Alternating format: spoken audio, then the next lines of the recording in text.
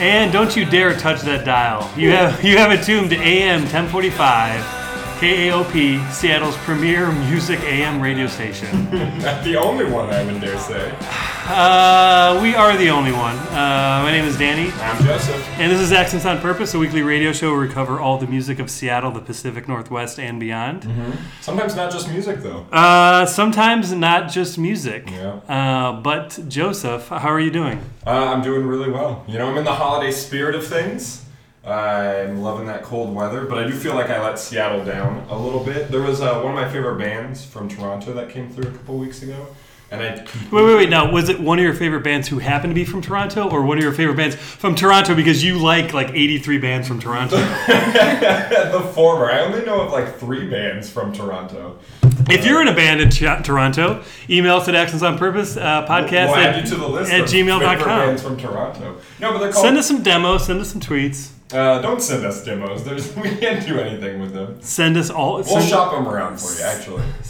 Yeah. They're called Greys, Greys, and I really want everyone to check them out. And I'm sorry, they'll probably come back next year, so keep them. Wait, where were they playing? They played the Black Lodge with Merso, and I missed them. Oh. Yeah, and I'm really sad about that, and I'm sad I didn't get the word out. Love those guys. Anyway, how are you, Danny? Not too bad. At the opening, we just heard a track from Versing. Oh, yeah. Early Spring, which is off the Shout Your Abortion Volume 1 compilation tape of Seattle bands that I picked up at the Shout Your Abortion benefit. Yeah, Chop Suey. Chop Fooey. And the show was pretty good, except for the 427 raffle prizes That's so many that raffles. was given away. You don't like raffles? You know, on a weeknight when there's 18 bands. Yeah, there were 5 or 6 bands. Yeah, when there's 18 bands playing on a weeknight, I would prefer to use a cliche, less talk, more Right. and roll. But anyways, I did buy the tape. It was probably the best $7 I spent all week. I don't know if you can get this. What's the worst $7 you spent all week? That would be, I bought a bowl of teriyaki duck. Uh-huh. No, I'm lying. What? Where? Yeah. Because I can never go to any teriyaki places because they never have vegetarian options. Yeah, that's true. And so, yeah. Anyways, but ton of great bands on here. Some of which have been on the show: Childbirth, Wimps, SSDD. And some other band, Mommy Longlegs, and then some bands who haven't been on, so we're not going to talk about you because you're not returning our emails. Return our call. Yeah. Sorry we're calling at work from a payphone, but you please come on our show. Man. Joseph, and it is Christmas time. It is. What are you going to get me? I'm going to get you a comic book. Sweet. Do you like I comic feel like books? I've already read it. Do you like it? Well, no, that's my copy. Oh. Do you like comic books? I love comic Now, books. do you like comic books that don't star Cape Crusaders? You know what? I do. I reiterated that I do several times. Just because I love Batman doesn't mean I don't love things that aren't Batman. You really like that new trailer, don't you? I do like the new trailer. Okay, so, Joseph, if you enjoy comics that aren't about Cape Crusaders, you might just like our next guest. Well, hey, yeah, I think I will. Welcome to the show. We have Gina Siciliano. Did I say your last name correctly? Yeah, that sounds good. Yeah. She is the author of I Know What I Am. Part 1, 2, and forthcoming 3. Now, would you like to explain to our audience a little bit about your comic? Sure, yeah. Okay. So the project is a historical graphic novel about a 17th century painter named Artemisia Gentileschi. Artemisia has been gaining notoriety and fame gradually throughout the years. Due to your comic? Not due to my comic yet. Maybe at some point. She was born in 1593. And she learned how to paint from her father, and she lived a long, really intense, really amazing life in 17th century Italy, primarily Italy, and also other areas of Europe. So I've set about the task of trying to illustrate her entire life story with comics. So I got the first part and the second part done and are available. And the last part I'm in the middle of working on right now. I've been working on this project for a really long time. It's been a few years of a lot of research. I've kind of dedicated to myself to historical accuracy. And I've got another couple years to go on it. And I'm really excited about it. There's a lot of different elements of her life.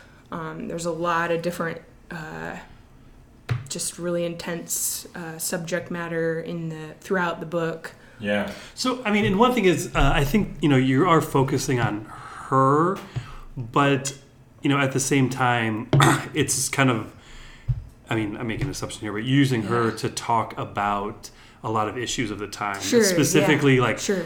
Like, I'd say, obviously one would be gender, like class. Religion. Religion is a huge one. Role. Absolutely. You really set to really understand her story, you take not too much time, but like a good amount of time, like setting an awesome backdrop so you feel Absolutely, yeah. you understand the decisions that she makes and that other people make, and how crazy, I don't know, some like the way life was in Rome, in the 1600s, 1500s, Definitely.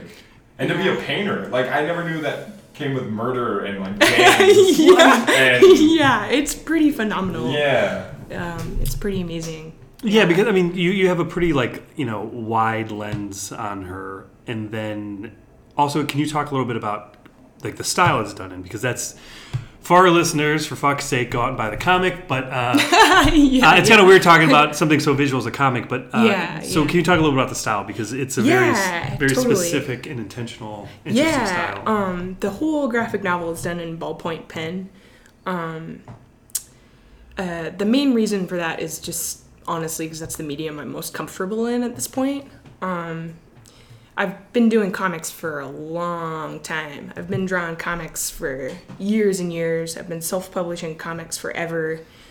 A lot of my previous work was like super gritty, sort of semi-autobiographical punk rock comics. A lot of them had to do with music. And sort of the ballpoint pen really lent well to that style. And with this project, there's so many elements of the project that are totally outside of my comfort zone that I decided to use one medium that would fit in, one element of the project that would be in my comfort zone, which was ballpoint pen. And I find also that I can get a really cool depth with ballpoint pen that I just haven't found with a lot of other mediums. The other thing that's happening a lot in the pages is that I'm sort of recreating the paintings. I'm not able to use color for the main... there's color on the cover, as you can see, but inside the book, I'm not able to use color. So the ballpoint pen, I'm able to kind of get almost like a painterly etching kind of feel. There's so much detail in there. Like, it's not like you use ballpoint pen to phone it in. It's intimate and detailed. The art's incredible. I'm able to get a wide variety of line quality with the ballpoint pen. I'm also able to, I copy the paintings, the images of the paintings into the narrative of the story. And ballpoint pen has been really great for that.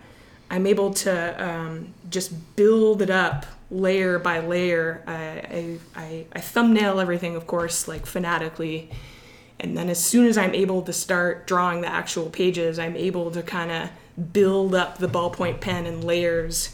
And I pen in all the black areas, and I'm able to kind of build it up almost like a painting. And I am a painter too. I've done a lot of oil painting. No, but that's not why we had you on the show. We're not talking about paintings. We're talking about your fucking comic book. Be nice to the guests. Let's try to stay on point. I'm drawing a graphic novel about painting, which is so it's kind of hard to. It's been kind of hard to balance the medium, but. But I mean, not just you don't just recreate the paintings, but I feel that each of the panels in itself looks like a 17th century painting. Was that intentional? Yeah, I mean, I've spent a lot of time with these paintings, a lot of time studying them, and I'm definitely trying to just... Artemisia is really famous as one of the only followers of Caravaggio, and Caravaggio has been really famous in the past 10 or 20 years. Who did a comic book about him? Well, he's in my book a lot, but he's really famous for his lighting. He was sort of one of the first painters to do a lot of the chiaroscuro. Even people doing... What does that mean for our listeners? Chiaroscuro is kind of a... You're listening. So. Yeah. Chiaroscuro is kind of like a semi-technical term. It refers to the high contrast of light and dark in a single imagery. So a lot of Caravaggio's paintings are very dark, lots of blacks, dark browns, and then the figures are sort of emerging out of that darkness. And so that's kind of what chiaroscuro means. It's almost cinematic in a way. Even a lot of like filmmakers have been really drawn to his paintings. There's something very theatrical and cinematic about his use of light and dark. Totally. So I wanted to kind of recreate that atmosphere in the graphic novel as well. And also You did. And also in the 17th century, I mean, people just they didn't have electricity. Yeah. And you had candlelight. And so there's a lot of candlelight in Caravaggio's art and in Artemisia's art. And I'm trying to consider that for each panel, there would be one light source, there would be one light, there wouldn't be a lot of light. And then especially for some of the like crazy nighttime things that are happening, there's not a lot of light. It's a city that's not lit up like the city is lit up now. And so I've tried to take that into consideration too. One of my favorite things that's like kind of straight off in the comic that really put things into perspective about the story is you say like in the 1600s painting has power, which is something that I think like painting may be a little lost on me in the age of like Netflix and like all this stuff. Like you don't have a Netflix account. I do. No, you don't. I steal cable. I don't. So that was a really interesting... Netflix isn't on cable. This is a really interesting way. I'm glad you're focusing on this aspect of the podcast. You know what? I want to fact check you. Hey, rule number one, I lie. Okay. You do. You lie to me every day. But I just really like that. It really put me in the mindset of like how people view painting then and how much power it had and why the Pope is so fucking involved in it. Yeah, like definitely. Which was crazy to me. Yeah. I've been thinking about that a lot. Yeah. Well, and along those lines too, it's like, you know, you point out that artists they couldn't completely express themselves because there was kind of like a status quo about what you could and couldn't do in paintings. But then different people try to do like tricky little things. Yeah, you can talk absolutely. Like, a little bit about that. Yeah. And I've been thinking about just what painting meant then and compared to now and how political it was then, especially for the third part that I'm in the middle of working on right now. And I mean it just can't be underestimated like how powerful painting was. I mean, all the most wealthy, prestigious nobles, everyone who wanted to prove their power, their prestige, their wealth, their status, they had to acquire paintings. And being educated about great art was like part of being brought up as a noble person, being a wealthy person. And definitely the class differences in 17th century Europe are just phenomenal. I mean, certainly artists were really involved in their relationships with their patrons, and definitely that comes to play a lot in the third part of the book with the 30 Years' War. Ooh. And so that's the climate of the 30 Years' War. I mean, and artists were they were also just they were spies. They were negotiating with wealthy people. Oh, wow. They were painting portraits. They were involved in politics. Their paintings were political in a lot of different kinds of ways. I mean, a lot of artists just worked for their patron. Their patron would take care of them in return. Yeah. And their goal as artists was to pretty much just elevate that patron in whatever way possible. And we can see that happening with, you know, most well-known families like the Medici, for instance. I call them hacks. complex.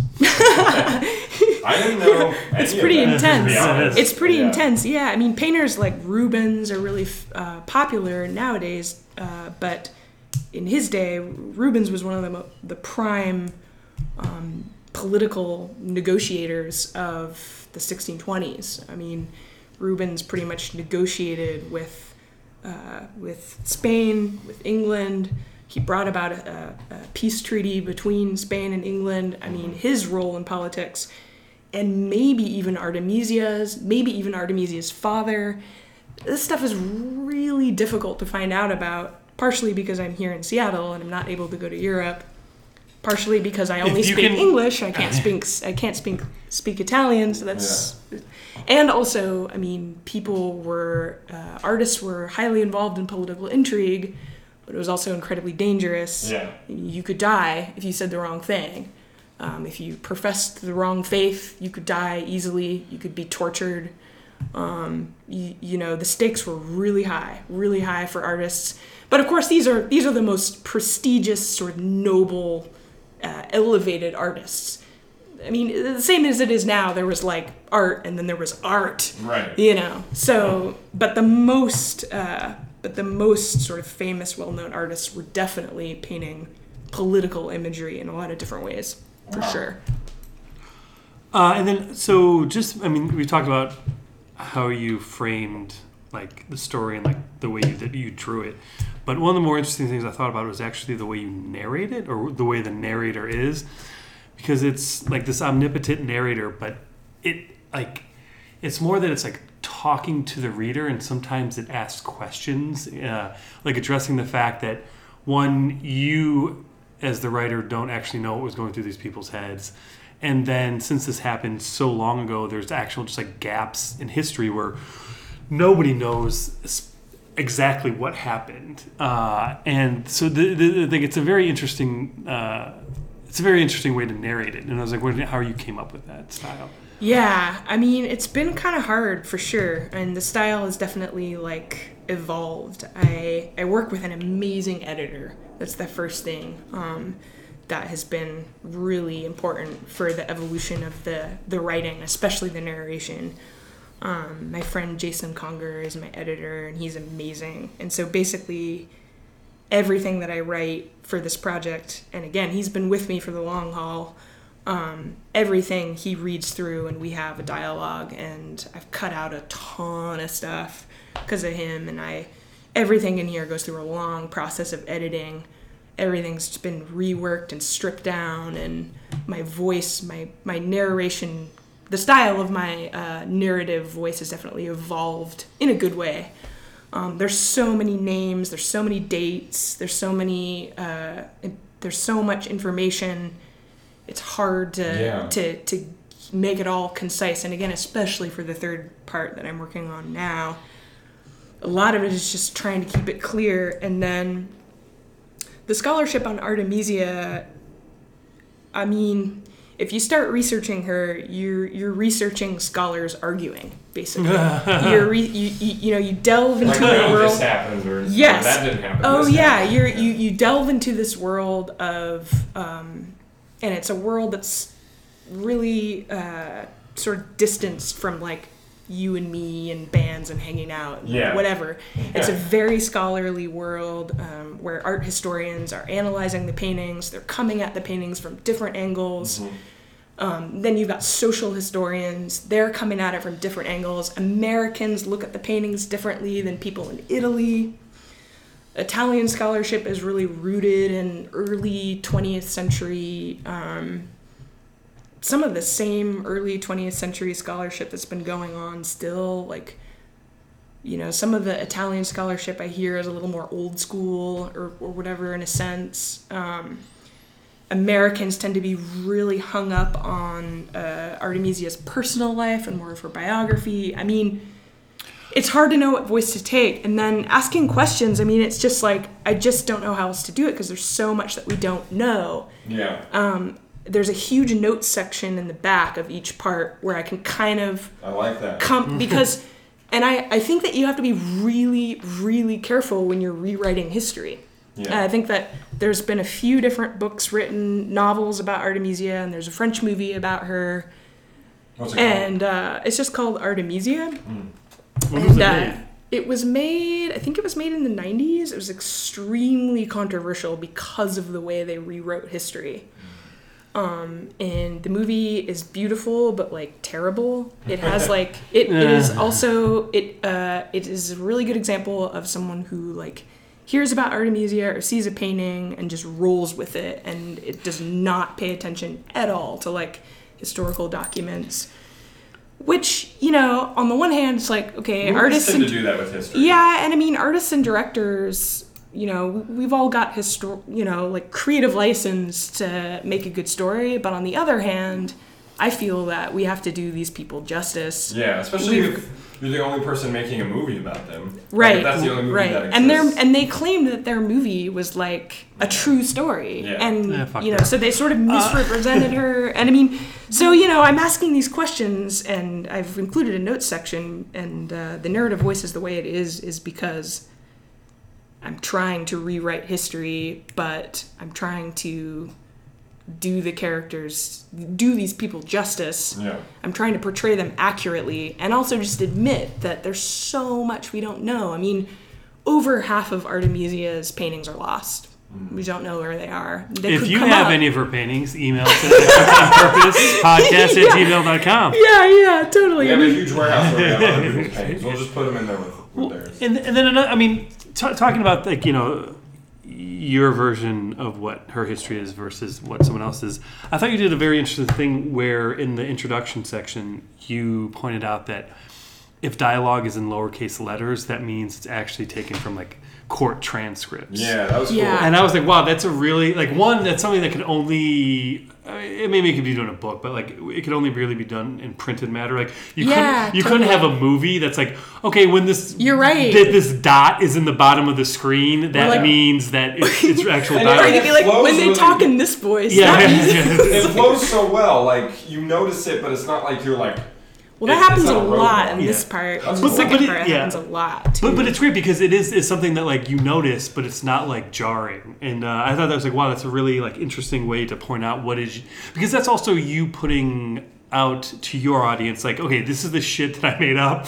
Yeah, like, you know, I mean, totally. yeah, because sometimes, Totally. yeah, like two characters walking down the street having a conversation. There's no way that you're gonna know what it's like, but you can, I mean, you can make can I finish my sentence? no, you can make an educated guess.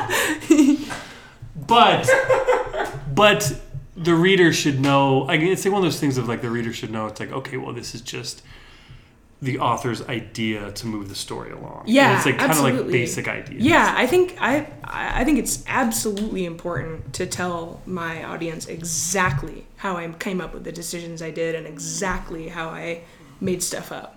Because again, I mean, I think rewriting history is a huge job to take on, and it's so easy to misrepresent people, and it's so easy to like twist different narratives in different ways. It's already happened with Artemisia, and then again, going back to artists like Rubens, I mean, the Nazis were writing about Rubens and trying to make it out like he was some sort of Nazi. I mean, it's like, it's The first Nazi. you know, Yeah, exactly. I mean, That's crazy. you know, so it's like, you know, Hermes was the first Nazi. I mean, in the 30s, they rebuilt his mansion because Whoa.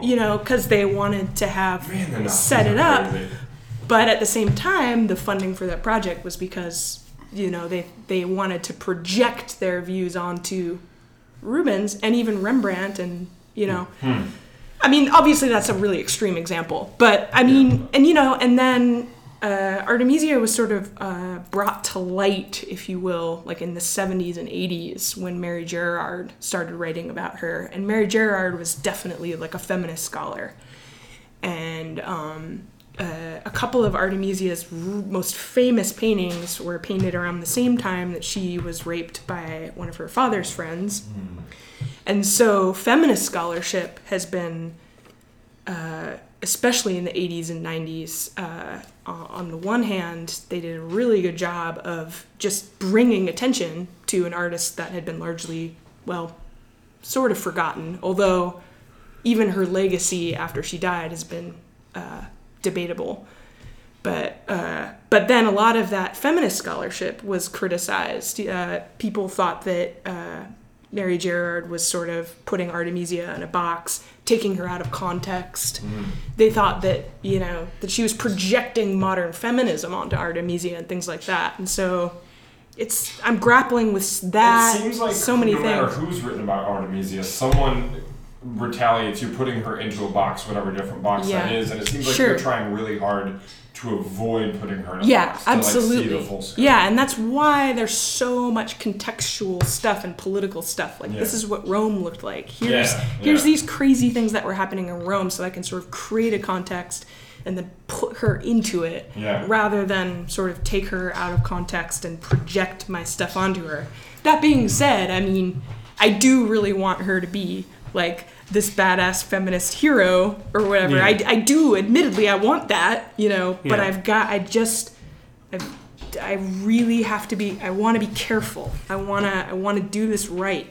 I really want to do it right. Yeah, it's hard to not view history the way you want to view it. Like, exactly. Like, I remember, like, when I was 11, I was learning about World War II, and I was like, man, the Americans are the best. Like, I can't believe how amazing we are. We saved the world. And then you're like, my sister's husband, who's like, he was a professor at UW, was like, I remember he gave me this one book and was like, hey, just so you know, there's like this whole scope of things. And I was like, no. Yeah, you mean we're not heroes all the time? Wait, you mean like Russia did more? Yeah, exactly. Yeah. I've been, mildly brainwashed. Well, I find that things, especially like in pop culture, it's like things get really simplified. Everyone wants like a really happy like rape revenge story. Everyone wants Artemisia to get out a knife and stab the it's like everyone wants this like girl with the dragon tattoo thing where we get this like really satisfying revenge narratives.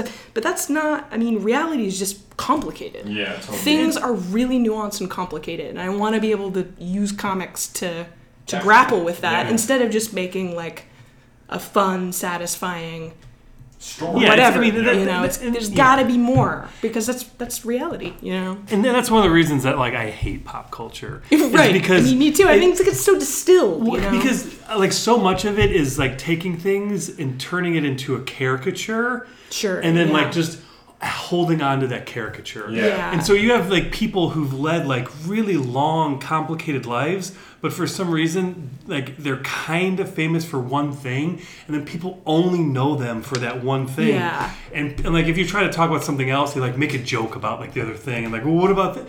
And it's hard to talk about complicated things because definitely. In a sense, and I'm gonna get on my fucking soapbox.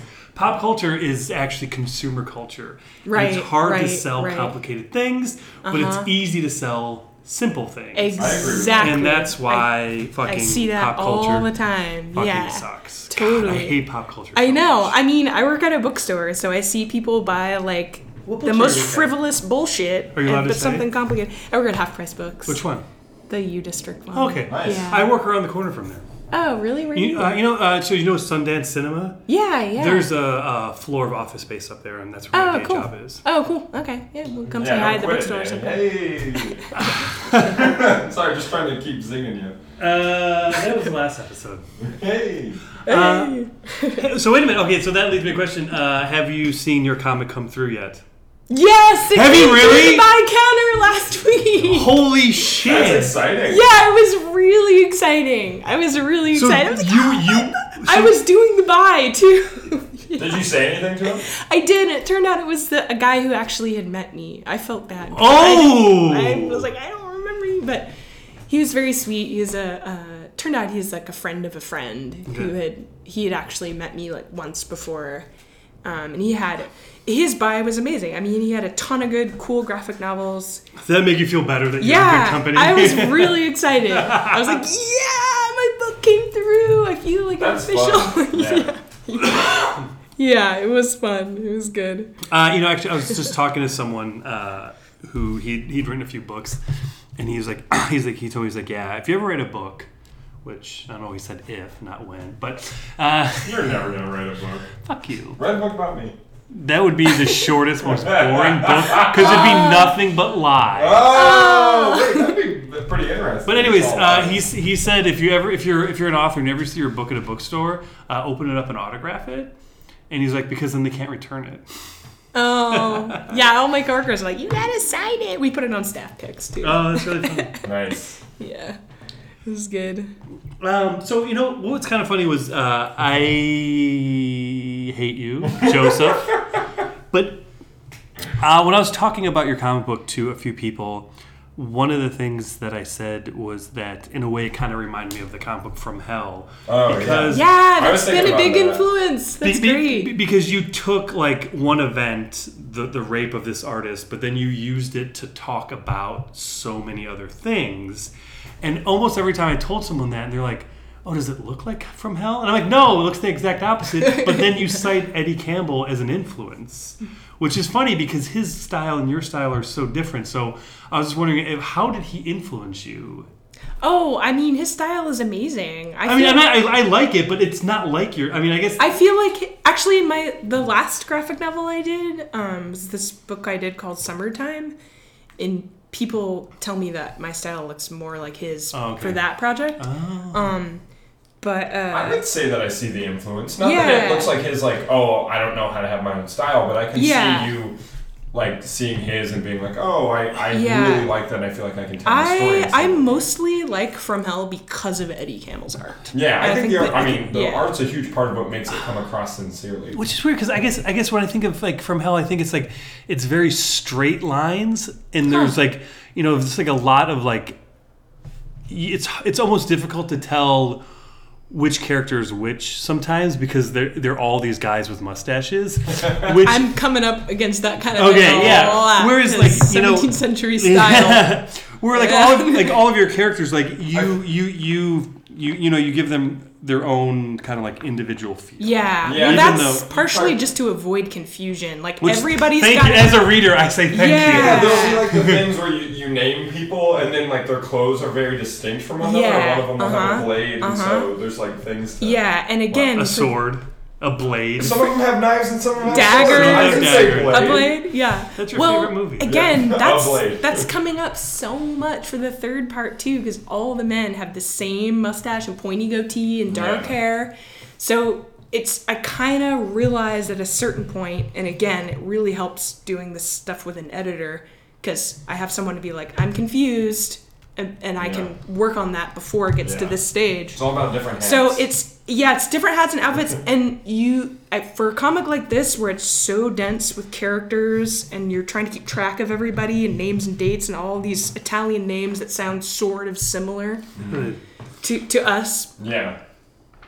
you just have to sort of exaggerate the differences a little bit between the characters. Yeah, it's the only way to do that's it, because fine, otherwise readers are like you have to make it over like excessively obvious to your audience is what I've learned. Otherwise it's just I've had problems in the past with people being like, wait, both characters have mohawks, and I'm like, but one of them's floppy and one of them's sticks up, and Because you spend so people much are time still on like, each drawing, you see every little difference. so I've tried to really accentuate the differences in hair, clothing, body type is a big one, and just even exaggerate those differences so that, because this stuff is so dense, each page is so full of information, the audience can't get wrapped up in who's who. Is the minute you as a reader are like, wait, where are my eyes supposed to go? Or like, wait, who is that? Is like, that's another minute that you're pulled out of the story and pulled out of the narrative. So you don't want that at all. You want your readers to be able to just get sucked in, Totally. So another thing. So were you at Short Run? You were? I couldn't find your table. My stuff was at Fantagraphics. Oh, I avoided that table. Oh, really? Well, because, I could get that stuff anytime. And so I wanted to, so I just like, so I skimmed by that table. So I can get that shit. Yeah, it was just kind of an amazing fluke. I was working with a certain publisher and had to quit all of that, and this is all self-published. But Fantagraphics is expressing a lot of interest in the project, and they've been really supportive this year. I had original pages on display in October and September. I released the second volume there. Larry's invited me to a few different events where I've been able to talk about the project. So Fantagraphics has kind of been starting to get more and more into it, more and more supportive, which is awesome. They're still not publishing it yet, but they probably will eventually. You should tell them that they should start publishing podcasts. That would be cool. Brought to you by Fantagraphics. I bet they would love that. I mean, they are cool. They're great. Some of the people involved are really great, and they've kind of got a little bit of a circle of artists around them. The guys that are doing Intruder. We've had them on as guests. Some of those guys are doing really cool stuff, and it's starting to be really positive. Just this year has been really positive. Wait, you think old Fantagraphics was negative? They were assholes before, but now they're cool. No, so I was at their table. Okay, so just before Short Run, I saw you at the Lit Crawl. Yeah. And you said a lot of interesting things towards the end of your presentation about thinking about like your life and like the problems you face in the historical context. And so I was wondering if you could kind of like repeat some of that. Totally. Yeah. Definitely when you're working on a project like this every day and sort of living with it, it's impossible to not draw parallels between like what's happening now and what's happening back then, both on a personal level, an artistic level, and a political level as well. And so I've grappled with that a lot. I'm just living the starving artist life, and it gets hard sometimes to work on something like this day in and day out with very little positive reinforcement. It's hard to be doing this level of research and not be a student. Yeah. Things like that can get me down. This is so intricately researched. Yeah. Like, it's obvious that so much that didn't make it into it had to be in your mind for you to do any of it. Absolutely. And I'm glad that you can see that because for sure. I told him he didn't actually see it. Well, that's not true at all. But then, you also talked about rising rents and Yeah, exactly. Yeah. So I'm definitely comparing Artemisia's life to my own all the time, just because I'm living with her and working on this project every day, basically. I'm a struggling artist, and Artemisia was a struggling artist. She had financial difficulties throughout her entire life, basically, and we know this because of different handfuls of letters that we've got. Again, I've used Mary Gerard's English translations of a lot of her letters that were published in her book, and sort of used those for my research. And also for the rape trial, I used Mary Gerard's translation of that quite a lot for the first couple parts. And a lot of her letters are just to patrons, and they're all about her struggle. After her initial phase in Rome, after she was raped and her father took the rapist to trial, the trial was 8 months long, and immediately after that, she got married and moved to Florence. And in Florence, historians have been able to dig up letters and also just household inventories, and also references to paintings in different patrons' inventories. And so historians have been able to sort of piece together her life bit by bit, especially in that Florentine period. And we know that she was in debt. And there were people that needed money from her, even simple things like pharmacists and mason workers. Yeah.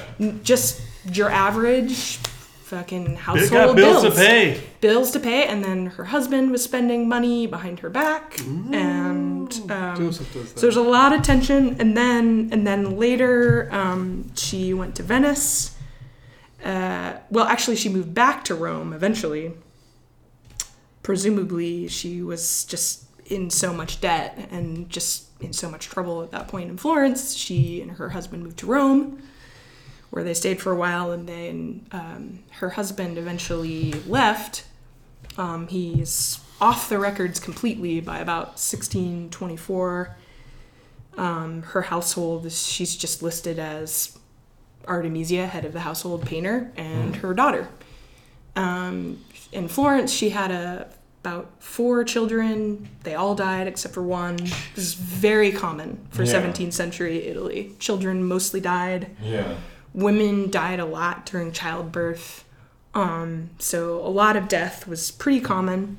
But then Artemisia ended up in Naples, and the financial tumult in Naples is intense to read about. And on the one hand, it's kind of like Seattle when you read about it. You know, it's stuff like a really regressive tax system where poor people get hit the worst, and overcrowding and skyrocketing rents and stuff like that. And violence. So on the one hand, it's similar. On the other hand, it's not similar at all, because Naples' system, the way that their system ran, and again, it's kind of hard to summarize because it's so complicated, but it was a country that was ruled by Spain, and so Spain had these viceroys that were sort of in charge, but then the wealthy feudal families did not like the viceroys.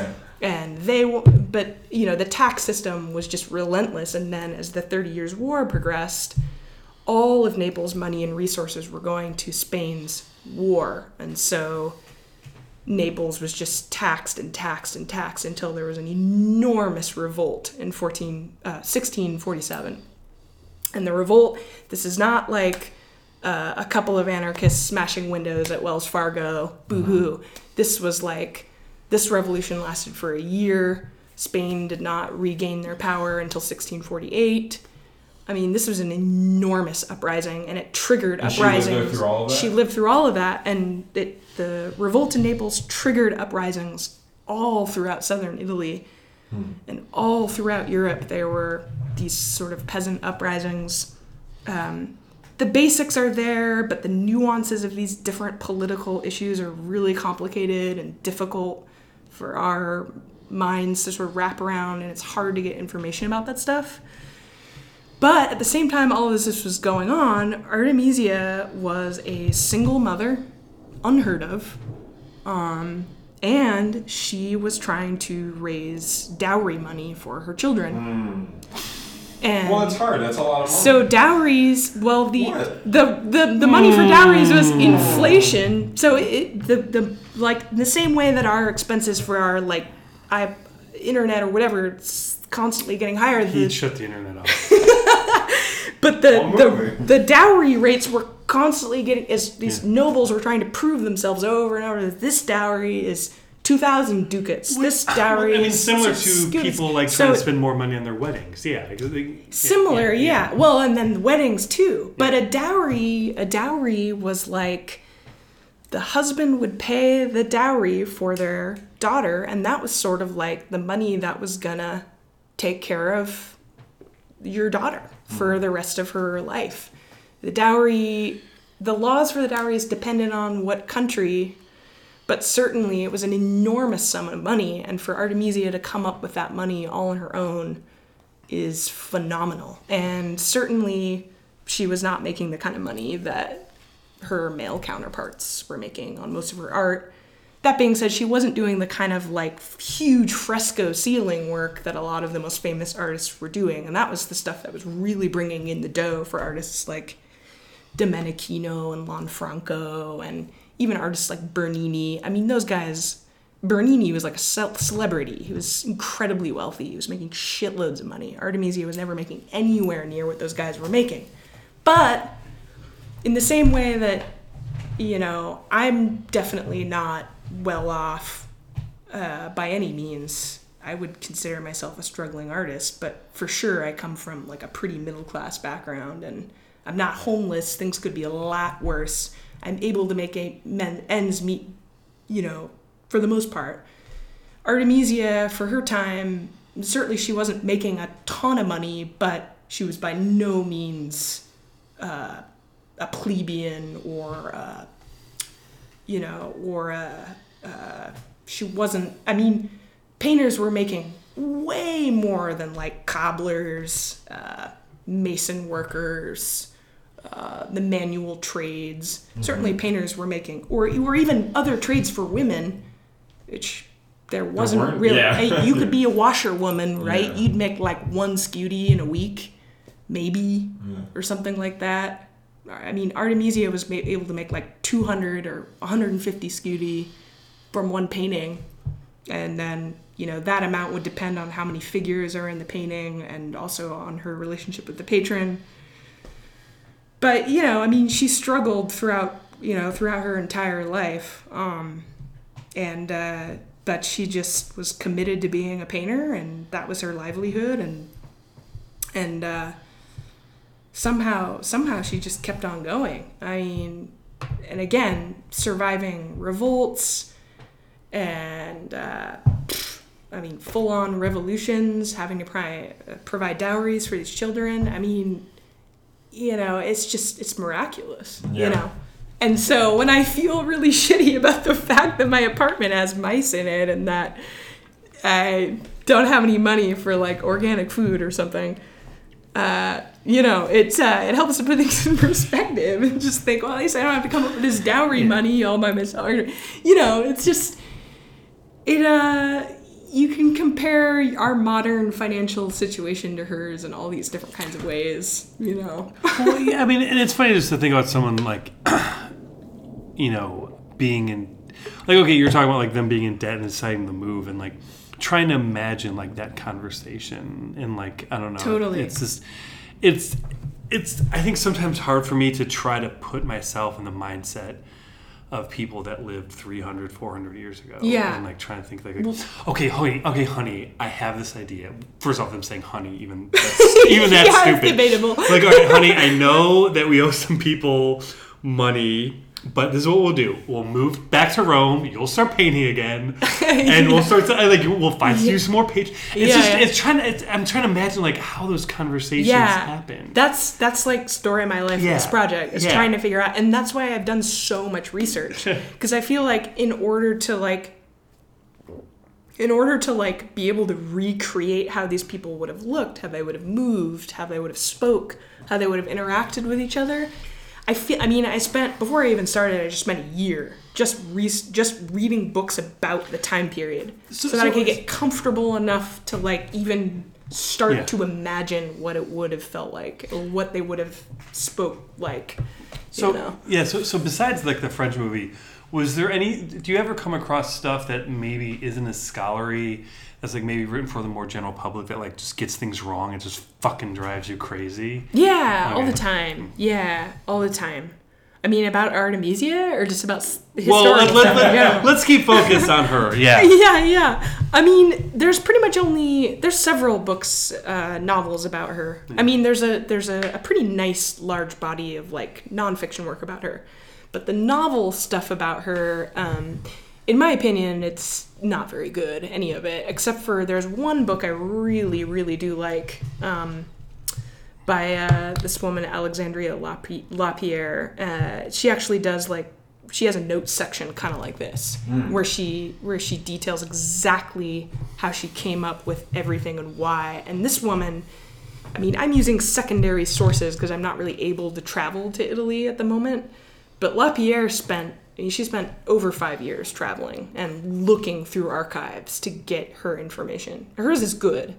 The rest, I feel like, I mean, it depends on what you define as good. I didn't enjoy them. I mean, I just thought it was kind of froofy. It depends what you can define. What you consider good. There's also a movie about Caravaggio by Derek Jarman that people think is great. I thought it sucked. I mean, I think it was beautiful in the same way that the French movie about Artemisia was beautiful. It was sexy. It was really sexy. It was really beautiful.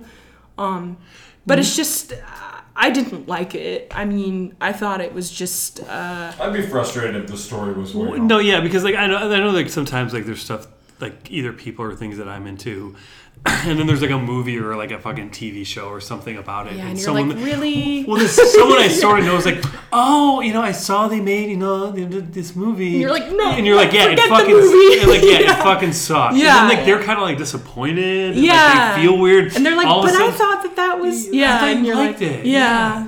I thought you liked Rocky Erickson. I was like, I do, but the documentary fucking sucks. Yeah. Oh, That Like that happens. Kurt Cobain one that came out like a Oh, few years God. ago. But you don't like Yeah. Kurt Cobain either. I like Nirvana. I thought you did like Nirvana. Nirvana's cool. Well, dude, fuck you. When we had Wimps on, no, you can burp. When we had Wimps on, and they said, well, "Who's the most overrated band in Seattle?" You said Nirvana. Yeah, that I can like Nirvana and also think But they're overrated. Well, I mean, I can see liking Nirvana, but feeling like oversaturated with Nirvana Yeah. everything. I haven't listened to Nirvana in a long time, but I used to in high school. But I'm just saying, like, I don't I don't like Nirvana. Oh, oh, it's tough. like that one song they did on the Beavis and Butthead soundtrack. No, I'm joking. I have no idea. No, okay. So wait, we have a few questions before we gotta go. Wait, I kind of have to go pee. All right. Well, let's let's pay some bills. All right. Do not paint your house yourself. If you paint your house yourself, you may slip off a ladder and break a leg. If you break a leg, you can't go skiing. And your wife will ski with a guide. Bonjour. You may then be a single man and spend nights in a sports bar wearing a replica football jersey. Losers wear replica football jerseys. So do not try to paint your house yourself. Call Dixon Painting. They'll bring out a team of painters who can get the job done quickly and professionally. Search ChooseDixon.com or call them at 770-644-1992. So okay, we have a few. We got some mail we got to do. Oh, Correspondence Corner. Correspondence Corner. I'll go over to the corner. But before that, so let's say Sony Pictures buys the rights to your life. Who is going to play you in the movie? What? I know you hate don't pop culture, know. but pick a famous actor. I don't know anything about actors. Or So you've never seen a actresses. movie where you liked someone that was in the movie? Yeah, I guess, but I don't really watch movies. When was the very last much. movie you saw? Are you saying you'd want it to be a documentary made by Ken Burns? I don't even know who that is. That's fine. I don't know. I don't know. I You don't really. have to answer. You can You don't have to leave it. answer. Yeah, I don't know. All right, mean, Correspondence Corner. Correspondence. Let's hope that no one actually does want to make a movie of him. I don't know. I think it'd be a pretty good movie. Yeah, it'd be a great movie. I'd watch it. It starts off, you're having a rough day at the bookstore, and then someone comes in with a big pile of comic books, and you're going through it, and you're like, It's And- my book. and then you start looking at And it, then are and then you it's saying that she has to flashback. think about her whole life She has to before think- she reads her own comic Yeah, book? she has to think about her whole life. When she sees Oh what they my got. god, you're ridiculous. All right. Correspondence Corner. What Correspondence company? Corner. Is it So, from the Accidentals? no, that band I don't think is talking to us anymore. Wow. Long time listeners will know why that band's not talking to us. Whoa. This comes from Rachel in Bellevue. It says, I Comes listened from Rachel in Bellevue. to asshole. your Lisa Prank episode. Mm-hmm. Were you guys sober? Because I didn't hear any cans opening. Yeah. Yes. Yes, that episode was recorded during the day. Yeah. It has a different effect on our shows, that's for sure. It makes it less fun. Yeah. No. Anyways, but I did want to mention that. So I fucking hate most holidays. I hate Christmas. I wish there was a war on Christmas. There's not. I wish there was one. But one of the things I hate about Christmas is fucking the May I fact. take your gifts back? Good. To give them to one of the many homeless people that have to sleep on Broadway because our city has fucking shitty services for the homeless and has a higher population of homeless people than almost every major city in America, not adjusted for per capita population. I'm not going to argue with that. I think that's Me great. neither. I'm watching Anyways. something there that I was Yeah. not ready for. Yeah, fuck this city. But anyways, one of the things I hate about Christmas is the fact that Rainier feels the need to have a decorative can. Oh yeah. And I feel everything does that. not everything. Most things. But I just feel like it's somehow depressing It's not for cheap too beer. bad, though. But it's like depressing It's for cheap beer to snowflakes. be like, all right, we need to make the people drinking it feel like they're having a good time. Like the more like. I think that's a weird thing to have a problem with. So Jameson doesn't have a wacky label, but like when cheap beer's like, yeah, you're drinking cheap beer, but it's the holidays. I Have a think good you're time. being way too hard on the world right now. You know what? The world's being hard on me. I mean, yeah, but it seems like you deserve it if you're making fun of Yeah, but cheap come on, you Americans. don't have any plagues to worry about. You're Yeah. not Oh, dairy, God. dowry Fucking money. dowry, and we'll talk. Is this what happens every time your friends hang out with you? You bring up like 17th century life in Rome? No, I try to not do that too much. I do a little bit, Yeah. but plagues, man. Fucking plagues. So, Gina, the person who will not be played by anyone in any Hollywood movie, do you like to get coffee in the city? And if so, where's your favorite place to get coffee?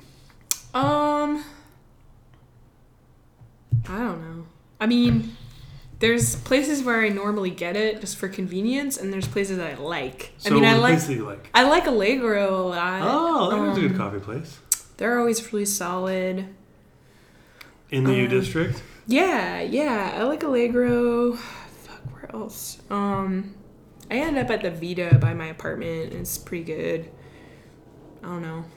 I mostly make coffee at home these days. I'm one of those people that can't leave the house without it at this point in life. Oh, me too. Like, it's gotta be. So I have a French press. I do a lot of coffee at home. That's great. That's perfect. I don't have a lot of money to go to coffee a lot of the time. Yeah. But I mean, Well, What else? hopefully you'll get the Accents on Purpose bump with your comic book, and you'll be able to be dropping dollars at all the coffee Ooh. places. yeah. I'll be living the life then. Joseph, where do you like to get coffee? I'm so far. I want to Joseph, address this. unfortunately, we gotta move on. I'm looking at the door. Fucking, Yeah, we gotta move on. the people are banging at the door. The next show has to come into our studio. We're a little AM station. We only have one studio. Yep. To broadcast all of our shows through 88 watts of power.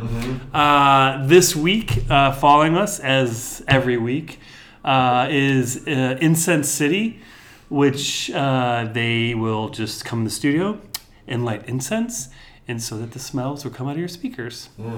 This week, That would be cool. This week it's lavender and peppermint. so The holiday season. the holiday season. My name is Danny.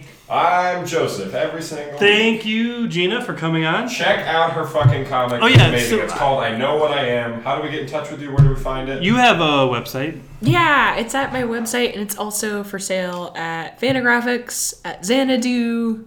Left Bank Books, At which is Left where I Bank. got my copy. Yeah. Left Bank, Xanadu, Fantagraphics, www.ginasiciliano.com. Yeah. I like it when you say web addresses in a lower tone. Yeah. So that's all.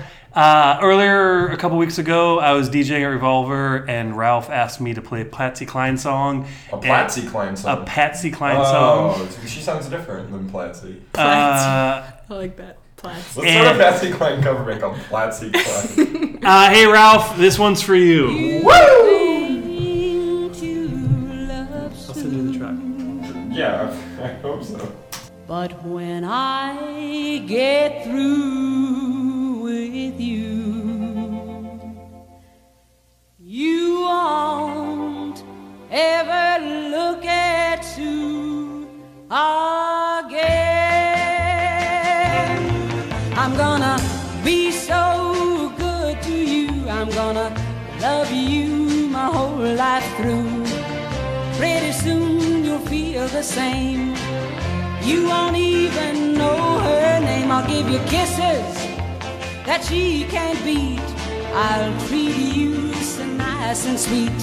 When I get through with you, you love me true, not true. When I get through with you, you love me true. I'm gonna treat you so sweet and kind. I'll drive her right out of your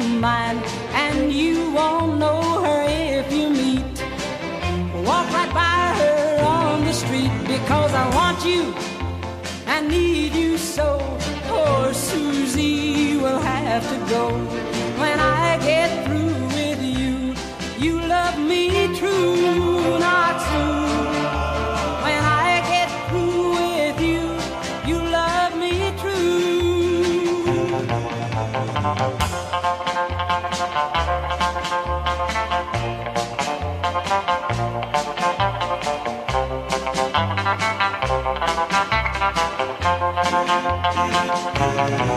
I'm gonna be so good to you. I'll love you my whole life through. Pretty soon you'll feel the same. You won't even know her name. I'll give you kisses that she can't beat. I'll treat you so nice and sweet. When I get through with you, you love me true, not true. When I get through with you, you love me true, not true. When I get through with you, you love me true. Hello? Hey.